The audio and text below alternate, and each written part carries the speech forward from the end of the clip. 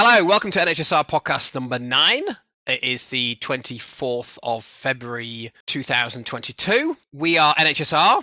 So I've started saying what NHSR is because people have been finding this without knowing what we are. So we are a community of people. We like to use open source methodologies to do data science, particularly R, but we are very friendly towards other languages as well, such as Python. As you will hear in previous episodes, we had the NHS PyCon team on quite recently. And the other thing that we promote very much is not only the use of open source tools, but also sharing the analytical work in those tools through code. So today we have some guests from Great Ormond Street Hospital. So I'll just get them to introduce themselves first. So Lydia first, please. Hi, I'm Lydia. I'm a data scientist in the digital research environment at Great Ormond Street Hospital, working mostly on operational projects and statistical help for clinicians. And Will, please. Hi, I'm Will Bryant. I'm the senior data scientist in the digital research environment team, and I do a lot of work on standardizing our code and also operational projects. Doing that has made me remember that I haven't introduced myself. So my name is Chris Bealey. I'm a data scientist. I work in Nottinghamshire Healthcare NHS Trust, and I'm also the co-chair of the NHSR Technical Advisory Group.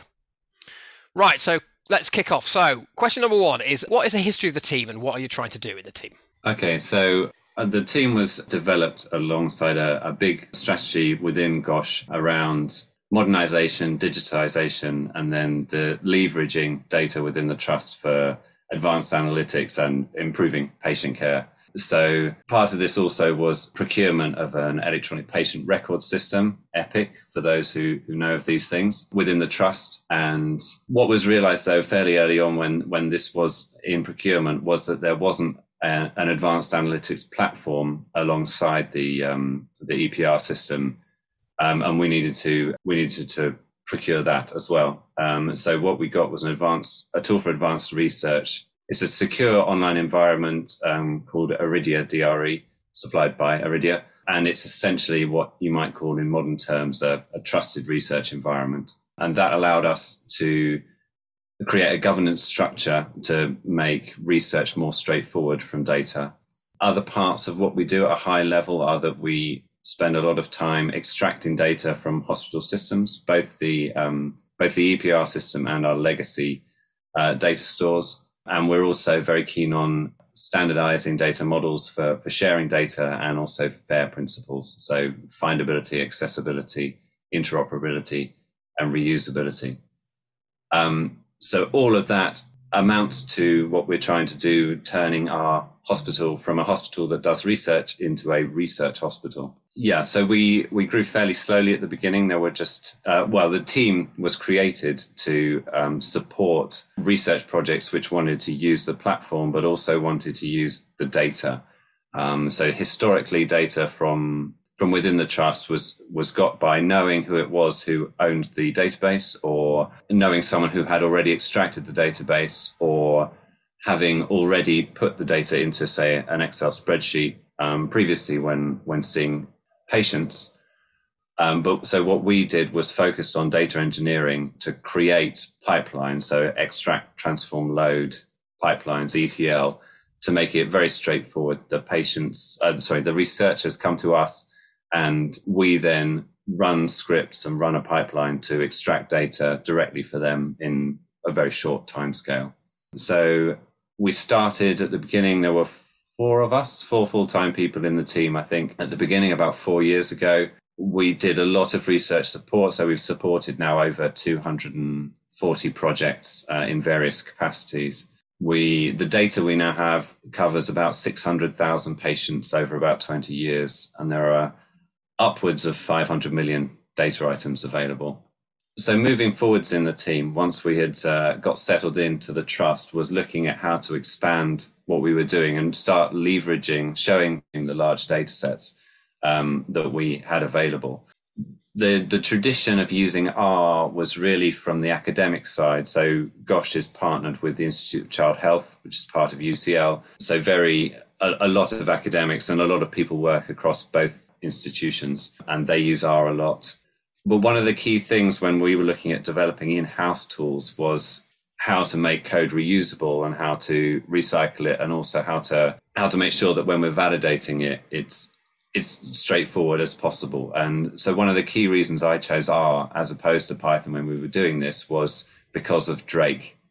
which is a package which enables you to do a make-like development, whereby you create a set of instructions that are basically R functions.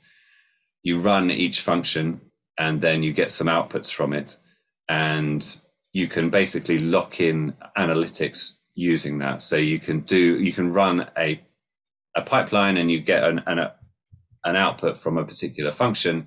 And if that function doesn't change, and if the source of the data doesn't change, then you don't need to rerun the function. And that's super important when you're, say, extracting text from 1,000 documents, and it takes absolutely ages for each one.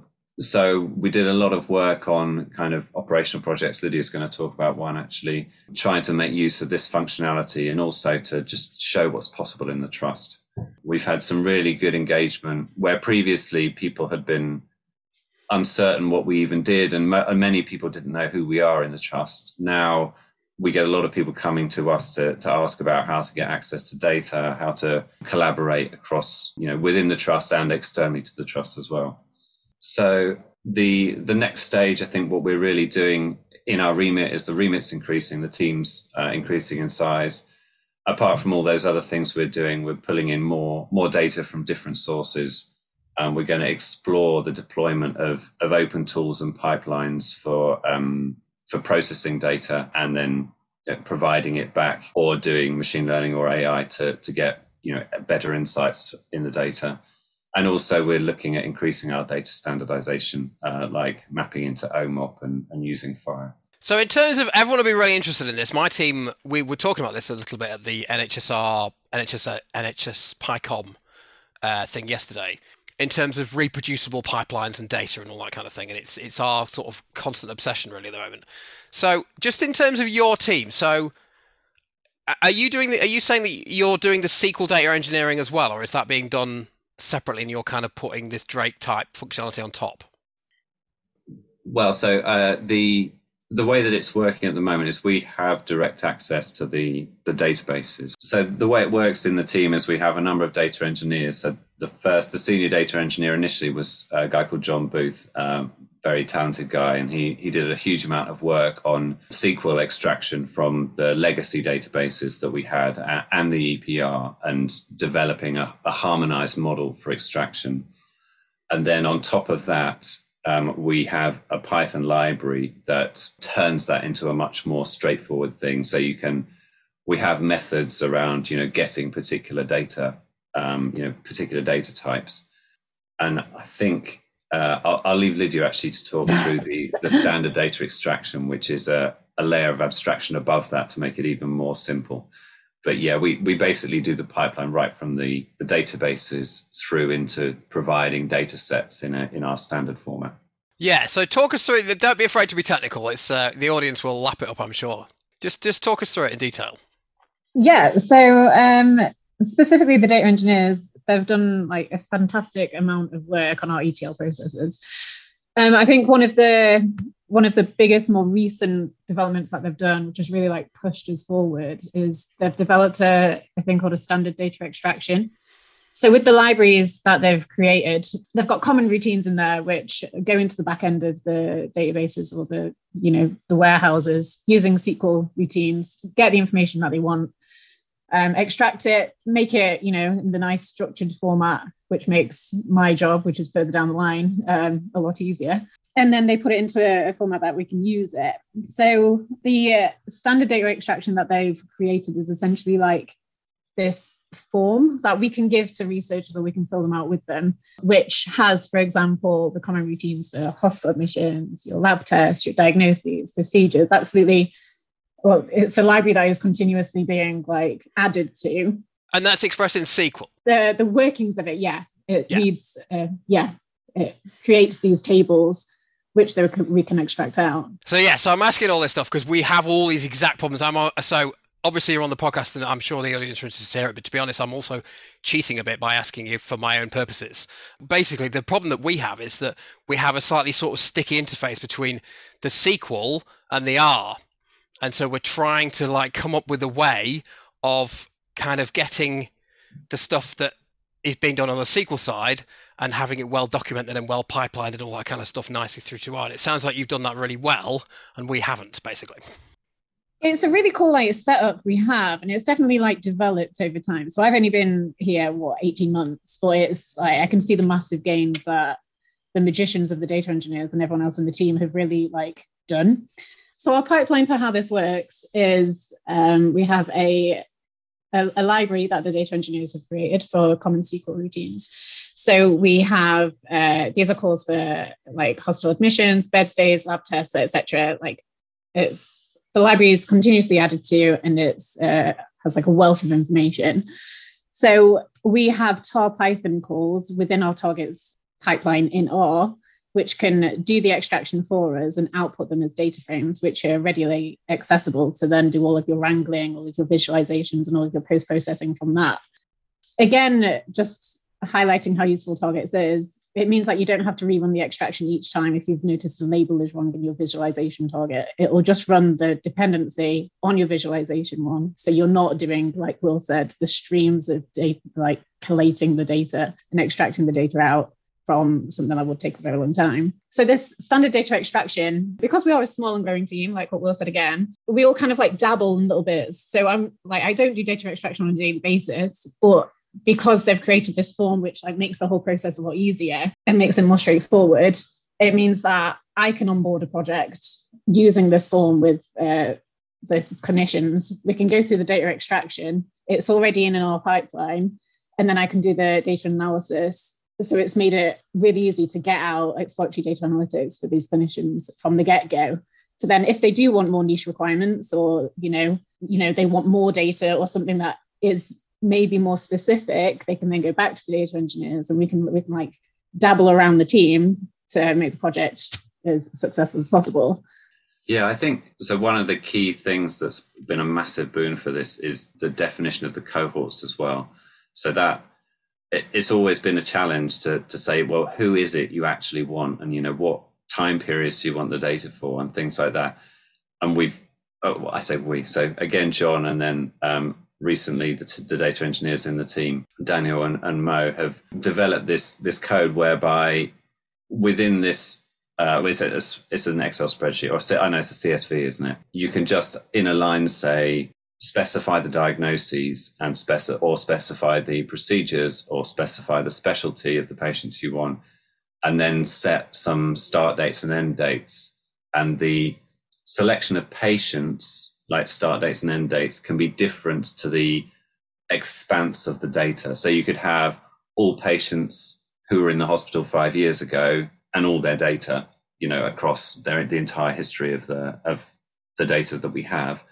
And you can do more complex things around combining, you know, they must have had this procedure and this procedure, or that procedure, you know, they have to have had this diagnosis and either this diagnosis or this diagnosis, but not both, or whatever it is. You can have this, you can build this arbitrary thing.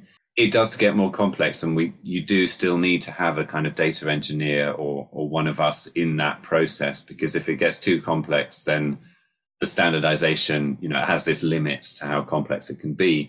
But it's part of this rule that you can basically cover 80% of problems, you know, with 20% of the work. And, you know, and every project we can get a long way with this, like really quickly. You know, we can turn around where previously it might have taken a month or 6 weeks of exploration with SQL to extract a few bits of data. Now you can turn it around in an hour. You know, you set out this form, you run the R, which runs the Python library, which, you know, runs the SQL. And it's a little bit hodgepodge, you know, it's like you'll have SQL and then you do some sort of inserting things. I can't remember exactly how it works, but basically you're running blocks of explicit SQL in Python. It's not like it's not one of those sophisticated Python SQL, like high level interfaces. It is running actual kind of blocks of SQL.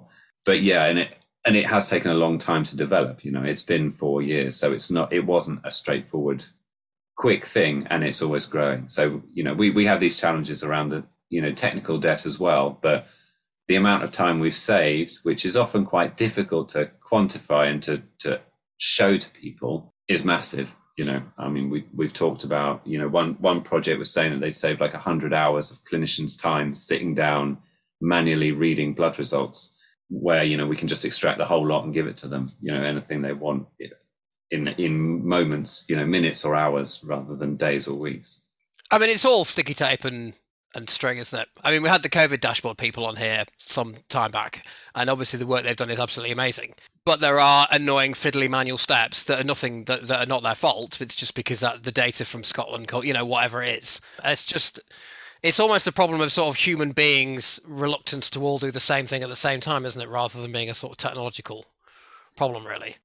Yeah. So how our extraction processes have been developed is you can, if you want, for example, a hospital admission set, you'll have start date time, end date time relating to the admission.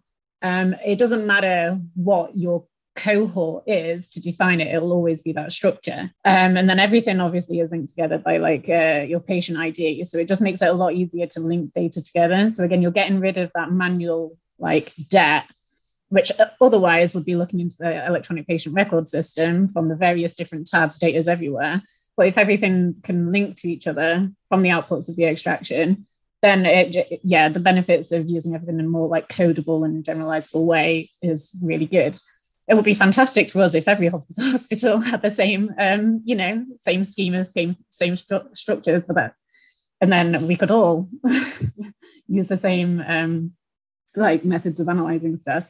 But in terms of GOSH data in itself, it means the tools that we've developed, you can shoot it at a cohort for the cardiology department, for example, or the gastroenterology, patients who visited the hospital 5 years ago, patients who had a particular scan, and whatever these SQL calls you're calling, it will follow the same structure. So again, we are able to use generalizable code to develop our visualizations and stuff that we're giving to researchers. I mean, a big problem that we have, and I imagine it's probably the same elsewhere, is linking patients is not too difficult, although there are people in my team who would be shouting at the podcast right now if they heard me say that. It can be challenging, but it's not impossible. But the thing that we find really difficult is the organizational hierarchy. That's what we find really difficult. So if you want to look at a particular clinical area. Yeah, so I think we have this challenge as well. So what we can get out is that we have essentially episodes of care, which we have good data on, and they link patients to specialties through their doctors. And we also, but a lot of what we do around the sort of patient pathways and what's going on with them is implicit in the data. It's something that we don't have.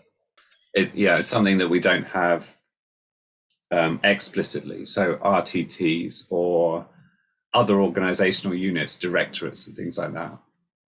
So it's still a challenge for us. Yeah. So I don't know what to say. I was hoping you were going to give me some amazing we solved that problem. You just press a few buttons over here and it's all done, but obviously not. It's an interesting one. Right, we've dug into the sort of technical aspect. So any particular projects that you think that have had a big impact? So one particular project that we've been working on is a project working in collaboration with the cardiac department. So they have their weekly morbidity and mortality meetings, so their M&M meetings. However, the data that is presented, it takes a long time for the analysts to collate the data and to create the presentation. Everything's done very manually. It involves going into the electronic patient record system on a daily basis, finding the patients that are in the ward, and then constantly rereading for any updates on the doctor's notes.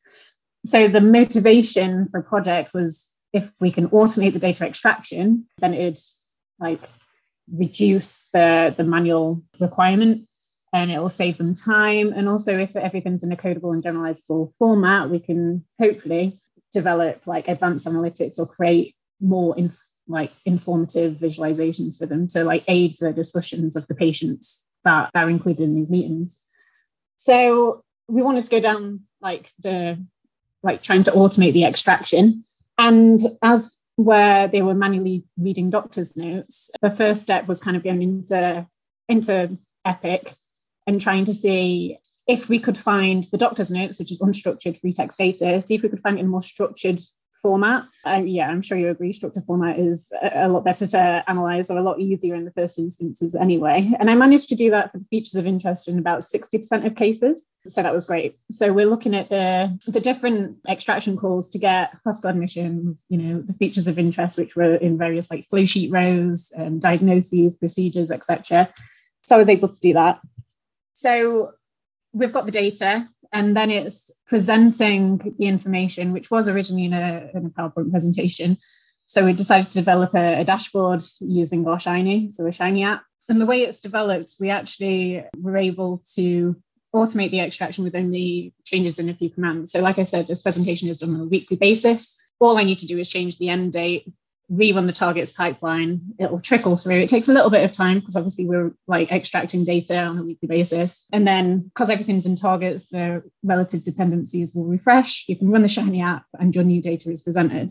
Yeah, so it's the positive of this project is that it's estimated to save around 11 hours of analyst time, because we have automated it. However, there were some continued challenges. So like I said, 60% of the features I found in like a structured format, easy to wrangle. I can do various like time to admission. I can do, amount of blood loss per weight of patient, etc. We can do all of that in a numerical way, but some of the features are still in an unstructured and free text kind of like manner. So I have developed some like text mining or, pattern matching to try and throw up the features of interest. However, that does lead to conversation about like data entry and data quality. So if, there's typos, they decide to code something in a slightly different way, and I'm not aware of that, I've made the tool as robust as possible, but it can also, that's a potential fall from the app. I think, it's been a fantastic thing that, Lydia's now presented probably to 8 or 10 different, specialties and various people in the trust. And it always, one of the key things that it does is it just shows the data. It just finds the data and then shows it. And you have a sort of timeline of patients, and people are just kind of astonished when they've been used to having like a single number, when was the last case of complication X? Instead, you have the last 10 cases and they're kind of historic. You can see their stays and their other complications and what they were in for, and it's just there. And it produces so many questions, and people come back to us and say, we want to do this. How do you get those data? How do you combine them? And it's just, it's an excellent piece of work, and it's done that. And also another great thing is that it induces those questions around data quality and data entry. And, even like, why is this not in a structured form? Why is CPR so difficult? It's not a procedure. It's not a diagnosis. It's a note of, CPR or some, variant of how you spell that. Because apparently Lydia's told me that it's spelled in many different ways. You'd think it would be self-evident. And I think, it's brilliant. And, one of the great things about R is that all of these tools, we have challenges around doing these things, but all of the tools are available. It's not the challenge in implementing them. It's the challenge in working out the best way to use them, which is the best challenge. That is the difficulty that's insurmountable until you work on it, because of the specific cases. It feeds back into our development as well. So for example, this patient history timeline plot that I've done, it's quite easy to do as just a Plotly. So all I'm doing is linking data together from the extraction. So I've got, like Will said, I've got the admissions, ward stays, procedures, complication, and they're all layered on my Plotly. If I take you through this visualization, they're all on top of each other with informative tooltips. So it's putting everything together, whereas otherwise it'd be in various different tabs on Epic. We're kind of just trying to provide a very clear and straightforward way of presenting all the data together. So in developing that patient history plot, we've then put it into our project template. So how we start our new projects essentially is we've developed a template in R, which has some dummy extraction. It has dummy wrangling and visualization. So that's constantly being developed and new things added to it. And off the back of that, again, we're also in the process of creating an R library based on our data. So from the demographics extraction, you'll get out, it has age of patients. So perhaps we have a function to create age groupings that you can functionalize in different ways, whether you're interested in like neonates or like slightly older patients. Again, grouping like different things together, like ethnicities and things like that. And also functions to generate the things that are really common that people ask us for. So especially in like exploratory data analytics, like people ask for like number of distinct diagnoses that patients have had or number of admissions or discharges in a month. So we can create a library or even like a template like on Markdown, which, because we try and code as generalizable as possible and as usable as possible, it can just trickle through and you've got some basic analytics defining your patient cohort in a small amount of time. So what we've learned from previous like specific projects like the cardiac dashboarding one, we have been able to re-feed back into our like templates and our libraries to kind of give like a head start on our incoming projects. Well, that's the idea anyway. Yeah, I think quite a few teams are developing stuff like that, packages to enable them. So we've got one in my team, and there's another team I know of that are also developing it. It's quite a common problem, isn't it? Because you have all these generic tasks, and obviously the best thing to do is to solve them once. Yeah, it takes it back to targets as well. Like only doing something once is much better than repeating like dead code essentially. Yeah. So I was listening to the Marcus Bohr podcast.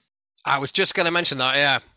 That's what might be this conversation think of, yeah. I had seen him talk, I think, at HET last year, and these open standards, and it's really interesting that we're, on a micro level within the team, we want to standardize what an ethnicity group is, say, or, age groups are sort of important to us as well, or, the procedure codes. I mean, we haven't really dug into standardizing, harmonizing procedures and, which ontologies. Apparently, I think it should all be SNOMED, but, we're still using ICD-10 and OPCS4, I think it's called, for procedures. And, if we had these open APIs from various, Royal Colleges, basically, who have this expertise to know what it is that is necessary, for instance, I mean, he brought up growth charts when I heard him previously, and it's like if we could tap into that, an API, we can address that live every time. It's consistent internally, but it's consistent with everyone else who's doing the same thing.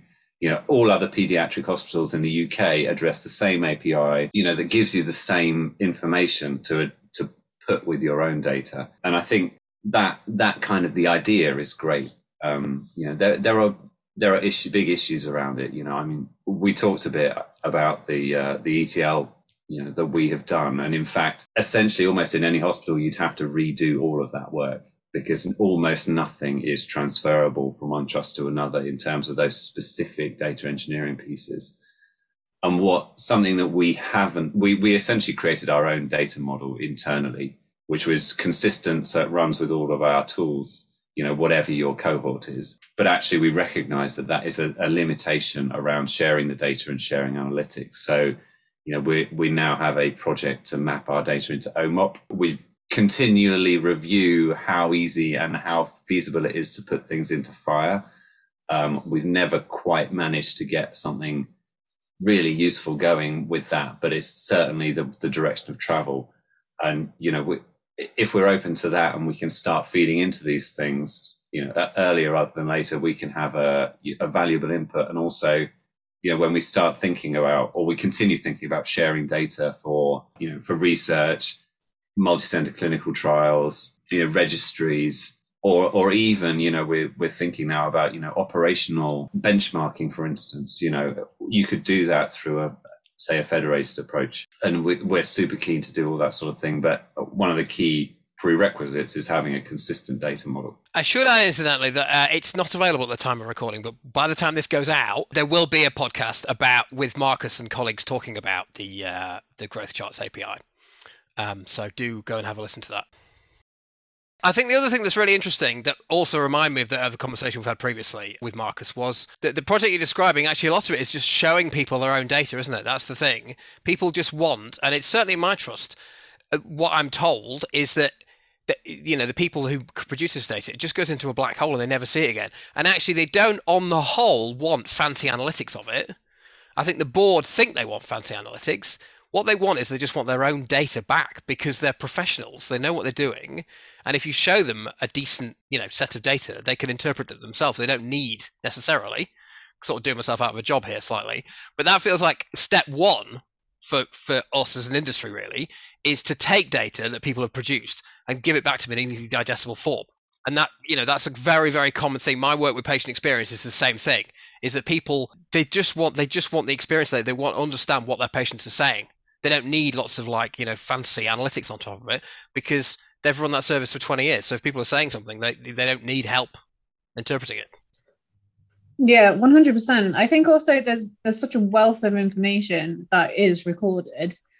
Getting it into a nice format and linking it all together in it's not a crazy sophisticated plot. It's I'm just layering data together. I'm just joining data frames together because we can do it in code and in R. It's just showing them what is possible, or like it removes being overwhelmed at the amount of data that we can get for them. It just gives them a head start, or just some simple analytics over. The majority of what people ask for to begin with is like I said, just counts really. It's nothing too sophisticated. It's just presenting their data back to them, which they already know, but it's clear and it's easy to understand. I notice often, I think it's a good thing really. So they have sequins for collecting data. That's quite common, isn't it? You must collect this data, you must collect that data, and they motivate you to collect the data, which is good. Obviously, I'm all in favor of data, but I kind of wonder whether it'd be better to have sequins as well that encourage you to actually give it back or use it, or, rather than just, because really you're being incentivized to just get the data and throw it in a skip. If you watch the NHS, that seems to be pretty much what they're doing, isn't it? They collect all the data. I'm not going to name any names because I'll get in trouble, but there have been lots of big projects that I could name where they get loads of data and then they just warehouse it in the literal sense of warehouse it. I put it in a big building and forget about it, kind of thing. Yeah, and so one of the things that we're super keen on. So we're a research support team, but we have been moving into these more operational areas, and there are other teams within the trust who do that. So we have a BI team linked to the EPR system. We have an information services team who do statutory reporting. We also have a clinical information team who are data managers for each specialty who are responsible for creating these, the dashboards or the reports, regular reporting. And there's very much this desire across all of these teams to make things more coherent. And essentially, the vision, so our Chief Research Information Officer, Neil Sabir, has a big vision around the clinical informatics as a unit within the trust. So basically bringing data together and treating it as a first-class citizen within the hospital and having that coherent structure, but also leveraging all these things that we've talked about around R and standardizing the data. So I think actually what we can do is link everything together. If all you're doing is creating a report to send to, a statutory report, then that's what you're doing. If you're also thinking about how do I dashboard it, how do I give it back to the clinicians, how do I, report perhaps to registries, to bring together multiple sites or internationally, and how do I, do research, how do I make data available for research? If you think about what the data is going to be useful for, the operational, the research and the reporting, they're all facets of the same thing. And if you can bring the data together into a single coherent place, as it were, albeit it's a magical place that's somewhere between the data warehouses and the provision data. If you set up these tools for extracting the data in a standard way, you can really make massive inroads into those. And, the data will be the same bits of data, as you say, and it just, but we are using it in multiple different ways. So if we can make sure the data are common, we can use it, in these multiple ways and learn from each other. Yeah. So my big question there is, how do we all work together? That's the thing. There are all these disparate teams, aren't they, using different methodologies with different culture and different outlook and all that kind of thing. And in my experience, they often work. They don't work in silos exactly, but they work. Because we spend a lot of time in HSR talking about cooperating between organizations, which is great, but actually cooperation within organizations is often not great, and it's because of differences in technologies and different things. Probably different podcasts, this really, but that's my big question: is how can we all, using different tools and a different approaches, how can we come together to build something that's kind of mutually useful and coherent? Yeah, that's a big challenge, and it's not one we've managed yet. But firstly, you have to be talking to the right people. You find the right people to talk to. But also, I think you need executive buy-in, and you need a sort of vision around that, because otherwise, we can do what we're doing, and the other teams can do what they're doing. We can talk to each other and share our issues, but in terms of their defined processes, they have to run through these things, and they all have huge amounts of work to do, and there's not that space. You need essentially an investment into either people or possibly technology. I guess mostly people and planning, to give people a bit of wiggle room to start moving in directions that are useful to them.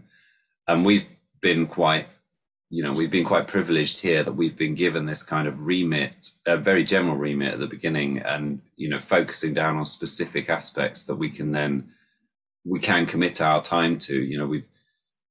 It's kind of self-starting. A lot of what we've done, we've tried to be proactive, and we don't have these statutory requirements on top of us to stop that. And I think we seem to have done quite well so far. And I think the team is growing, and what we're trying to do is more ambitious. And we do speak with the other, the chief data officer. We have a director of innovation now, Andrew Taylor, who advocates us really well, and also the other information officers, so the chief clinical information officer and others. But that buy-in at that level is really important, I think, and it gives us that opportunity to make the right connections and start thinking about bringing what we're doing more in line. I would emphasize thinking about it at this stage, because we haven't got very far down that road yet. Yeah, I mean, I totally agree about the senior thing. I think that's crucial, really. Any other projects that you want to kind of call out? We've done quite a few. So a lot of what we've done is proof of concept. So we've run a number of projects within the team. We did a couple there was one I did on surgery scheduling, which used MILP to look at how much we could improve our theatre usage as a proof of concept. If we knew exactly how long every theatre visit, every procedure would take. And it turned out, when I did it retrospectively, knowing all of these, that you could only really get a 5 to 10% improvement. So this was when we were all still talking about hospital catch-up. And I think it's something that we will continue to talk about. But also we're super keen on looking at hospital resourcing and optimizing that. Again, we've done some work on linking, resourcing to patient complexity, but it's still very early days. So do tell us about the future. What have you got in planned? So we've got a pretty good grip on our structured data within the trust. What we don't have very good access to at the moment is genomics. We don't have a system for processing free text, and we don't have a system for extracting images. So we're hiring data engineers at the moment who will begin looking at those and bringing those into our standard data extraction.